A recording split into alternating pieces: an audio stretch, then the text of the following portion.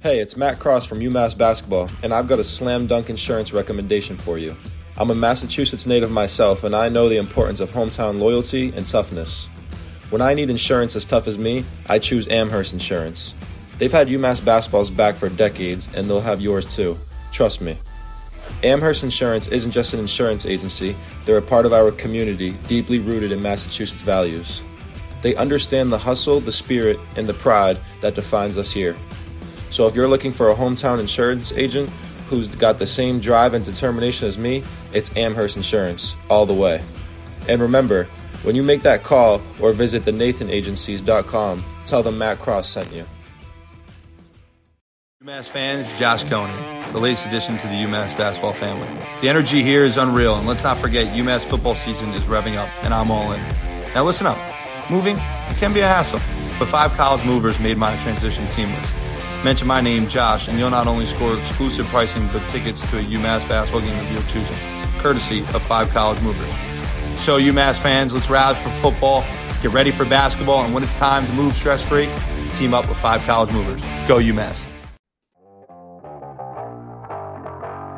Welcome back, ladies and gentlemen, to Commonwealth Conversations, Everyday Minutemen Stories, brought to you, as always, by the Massachusetts Collective.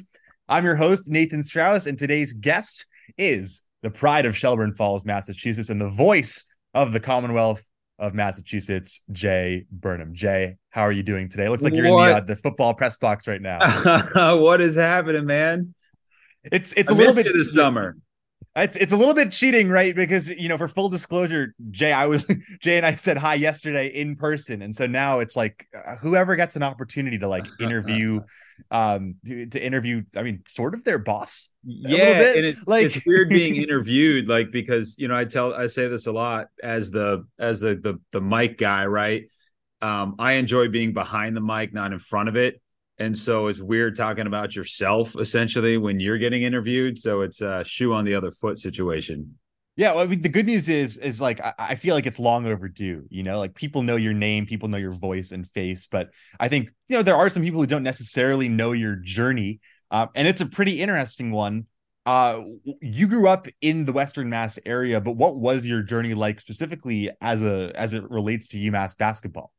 Yeah, so I'm just a guy from Western Mass who goes out to the Western Mass establishments and has people come up to him and say, "Hey, remember when Marcus Camby played for Massachusetts basketball? Hey, remember John Calipari?" And it's a dream to hopefully have that type of heat come back one day here on campus. But yeah, I grew up in Western Mass, small town, 99 kids in my graduating class, and decided to get the heck out of here because I thought everywhere was better than where I was as a 17-year-old, and went to college in 3 different places. Eventually got into the broadcasting field and started through the world of minor league baseball, and then eventually got into college athletics when I was in Richmond. So I was doing a lot of freelance work for William & Mary, which is in Williamsburg, Virginia. Did some freelance stuff for the ACC network at Virginia Tech. And I was doing a lot of ECU basketball, men's and women's, which was a blast. Trying to cobble all those pieces together. But my really good friend, one of my best friends in the business, Josh Maurer, was the previous voice of the Minutemen for a decade. And he called me one day and he said, "Hey, I'm leaving. Do you want to come home? I could certainly put a word in for you." And I thought about it for a second, had to convince my wife a little bit. And then ultimately we made that choice to come back. So for 1 year when I started, I think it was 2018 was my first year just doing UMass men's basketball. I still had to wait until they made this a full-time position in 2019. And then we had the pandemic following that. So I think I've been here now 4.5 years at UMass, and yeah, it's hopefully we've got good times on the horizon here. This is a very fun career, and it's a very rewarding one, especially when you love what you do. But it's also difficult at times, and it's very much a grind. Why broadcasting for you? Yeah, it's funny. I mean, because you've seen me behind the scenes scrambling to fix stuff, right? That's just how it is. And no one cares about your broadcast as much as you, or hopefully.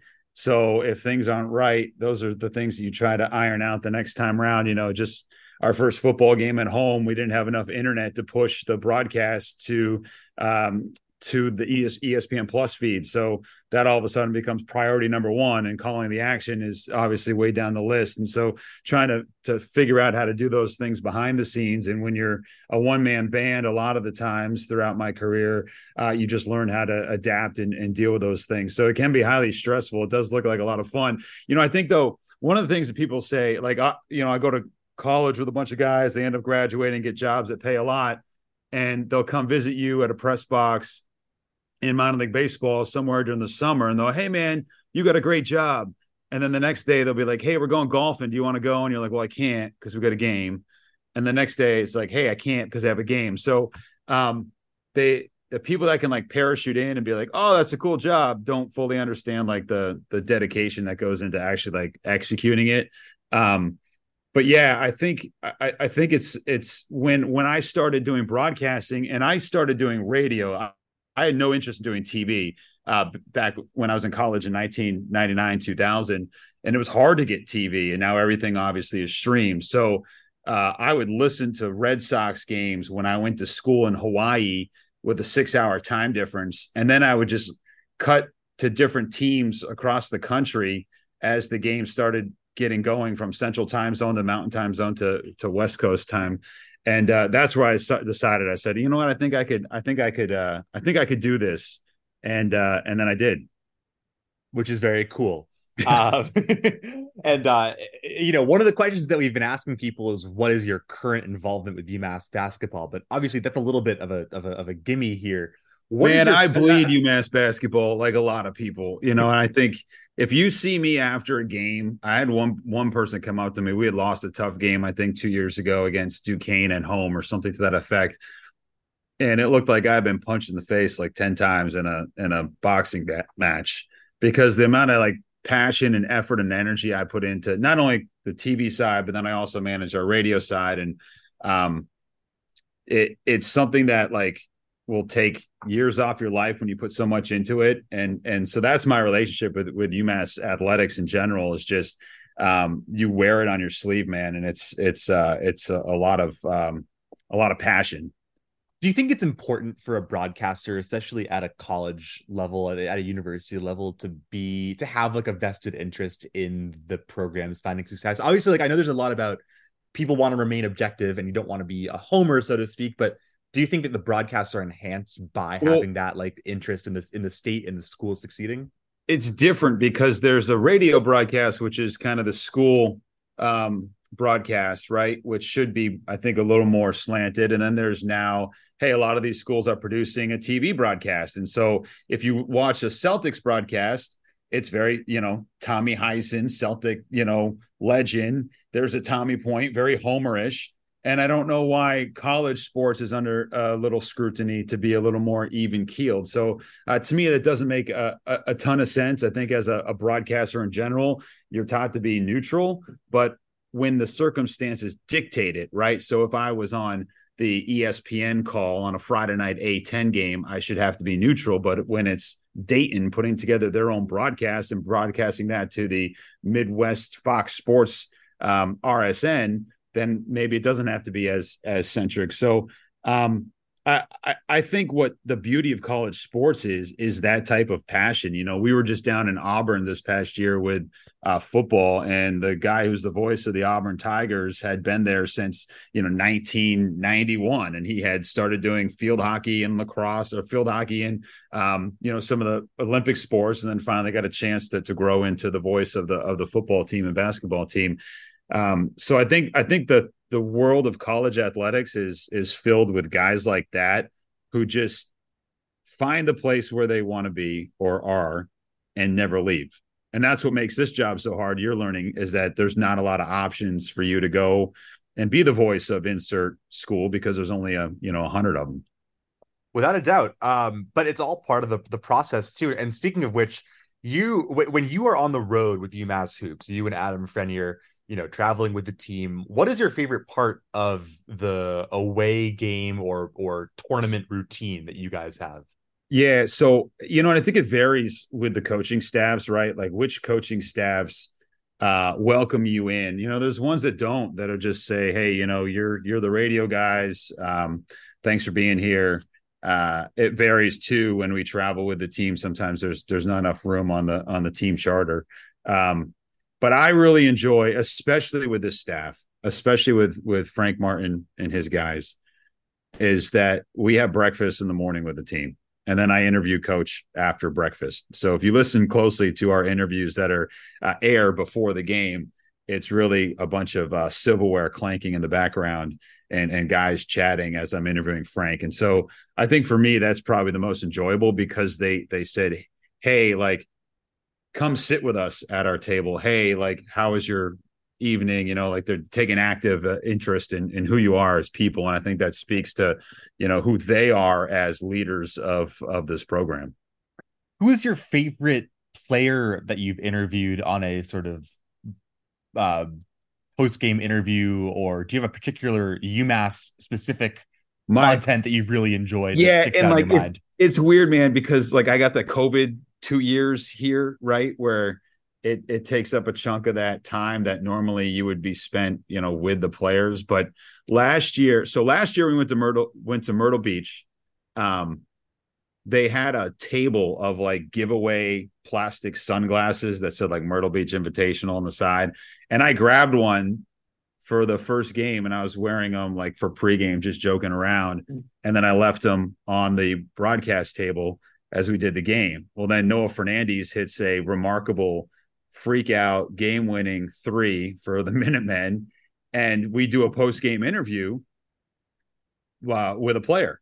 And so he came right over to the table and I handed him the sunglasses and he just put them on. And I started interviewing him and I took a picture. And I think that still might be like the most liked photo that I have on my Twitter feed. It was like 1,000 likes because he was just so cool. He came right over to the table. He grabs the sunglasses, he puts them on, and then he's just like, you know, kind of puts his arms together and starts nodding his head. And so getting to know him and his family, I think was probably one of the highlights of that stretch of UMass basketball for me. But I'll never forget that moment. And then the fortunate part is I was able to capture at least how I saw it from my perspective of him standing on the court with a headset on and those glasses on after such a huge moment. Across hoops and football, what is your favorite call of yours that you've had? So it's really tough because a lot of times things don't go the way you want them to. A recording doesn't come out correctly. There's too much crowd noise if you're working with a production team that might not be able to monitor it closely. I really liked one. Maybe I should bring this back. When I think it was last year against Stony Brook, Jordan Mahoney had a pick 6.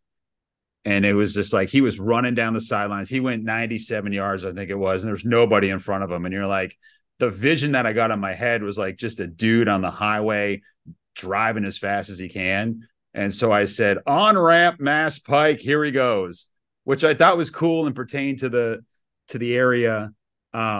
But I don't think you could really hear it on the call because everyone was just going so crazy. So I think that's probably one of my favorites that at least was executed correctly on my end. You do have a penchant for the geography. The geography references, whether it be the berries, the Rhode Island Rams beneath the Lock Island Sound. Lock Island Sound. Yeah. You are a master of working in the UMass or the Massachusetts New England geography. On to sort of specifically a UMass basketball. Well, question. I'll tell you where that comes from if you're interested. Oh yeah, of course. So one of my favorite bands is a band called Old Crow Medicine Show. They actually just played here in Deerfield this past month. They're bluegrass. They're known most famously for picking up the pieces of Bob Dylan's song and writing Wagon Wheel. And to be fair, big fan of them before they got super popular as I've always been cool and in on Old Crow Medicine Show. And if you ever go see them play a show, all they do is talk, like in between songs, they'll just sprinkle in some regional references. And one of their best songs, actually their most important song, I think, is a song called James River Blues, which is a reference to the James River that floats on down from through Virginia. And that's kind of where I picked up how they do a show and they recognize where they are geographically. And I think that's important. Like when we travel with the A10, travel with basketball or football, you're all across the country, man. Like we played at New Mexico State, which is an hour and a half from El Paso. You're crossing a state line from Texas into New Mexico. And so trying to give like the listener, the viewer, some context as to like where the heck we are playing these sports these days. Yeah, and from personal experience, Jay, I'll also share that when we were down in Philadelphia last year for the Temple game, you opened up Google Maps and we're situating both sort of like the compass rose, are we looking north, east, south, or west, but also where is the river, where is Citizens Bank Park, et cetera. And then I'm assuming that you do that as part of prep just to, in case there's something that happens, like which way is the wind blowing? Yeah. All of a sudden you've got dead air. Yeah. But it was cool to witness in person. We have a couple of fun kind of off the cuff questions that we've been asking everyone, and we're sort of collecting a database of them. If you were a student back in the day, or when you were a student, what would your NIL deal have been? Or if you could choose an NIL deal to have right now, what would it be? Because I've got some ideas for you. So I think about this a lot actually as a broadcaster, where I know people in my industry sign on to get paid to promote items, and I've always thought that was kind of a sellout way to approach it, unless you really believed in the item. Like if I was a famous broadcaster and they came to me and said, "Hey, do you want to plug this insurance company?" I'd be like, "No," even if it paid an extra $10,000 or whatever it might be. So for me, it would have to be something that like I truly believed in, that I supported. And I think it would probably be some local craft beer of some sorts. I was going to say, you wouldn't want it to be like, "Welcome to the Moan and Dove, the official bar of Jay Burnham." It's a great hangout spot, and so that's why it's cool. Some of our sponsors that we have here at UMass is like, well, that's a great place to go, or like that's a cool thing to do. So yeah, and then also the former voice of the University of Massachusetts basketball team, George Miller. He owns the Butterfly Conservatory here in Western Mass. It's a really cool place. Like that'd be kind of a nice connection that I think would be fun as well. I don't know if you've ever been there or not, but it's a good spot. Yeah, it's out in Deerfield, right? Yeah, it's a really cool place. The more you know. I'd promote the Butterfly Conservatory, man. You're all about the good vibes. Meanwhile, I'm like, it would take very little right now for me to like sell out a little bit. It couldn't be anything super immoral. It would have to be something that's like, vaguely topical, but you know what I'm saying. Yeah, absolutely, man. You got look, when I was an intern, like we had an intern from Japan, Yoshi, and he would fill a trash bag full of all the hot dogs and rolls that we were throwing out and just bring them back to the apartment that we lived in, 4 guys in a 3-room place. So you gotta take what you can at times. Exactly. The last question for you is UMass is down by 20 seconds left in a game. Which one player are you trusting to take the shot that wins UMass the game? I think I saw you guys tweeting about this, and I was thinking about it. When I was growing up, Lou Rowe was my absolute favorite player. That dude could just dominate, but I don't know if he's the one you'd give to take a shot. I think Noah Fernandes has done it, so that would probably be my go-to answer. But my favorite shot that UMass has hit in my time here was a oft center named Mark Gasparini, who was only here 1 year, and he had a top of the key 3 to absolutely crush Rhode Island's hopes and dreams. And so when you do that against a rival, you always have that in my mind. Ricky Harris, and now I'm just naming guys. That's kind of what we do. But that's kind of what we do though, as broadcasters, as on this interview sequence, like we just name dudes. That's part of the game. Yeah, I mean, Ricky, just the confidence that he has in shooting. I think what it comes down to for those guys is just, and it amazes me as someone who second guesses almost everything he does on a daily basis, the ability that these guys have to have the confidence to say, yeah, no, I'll make this shot. And even if they miss it, they'll go back the next time and say, no, I'll get it. I'll get it again. And so I think you have to have that type of killer instinct. And, Noah had that, Ricky had that. And I think there's some guys on this current team. I won't name them because we haven't seen any games as you guys are recording this. I think there's guys on this current team that have that attitude and mindset.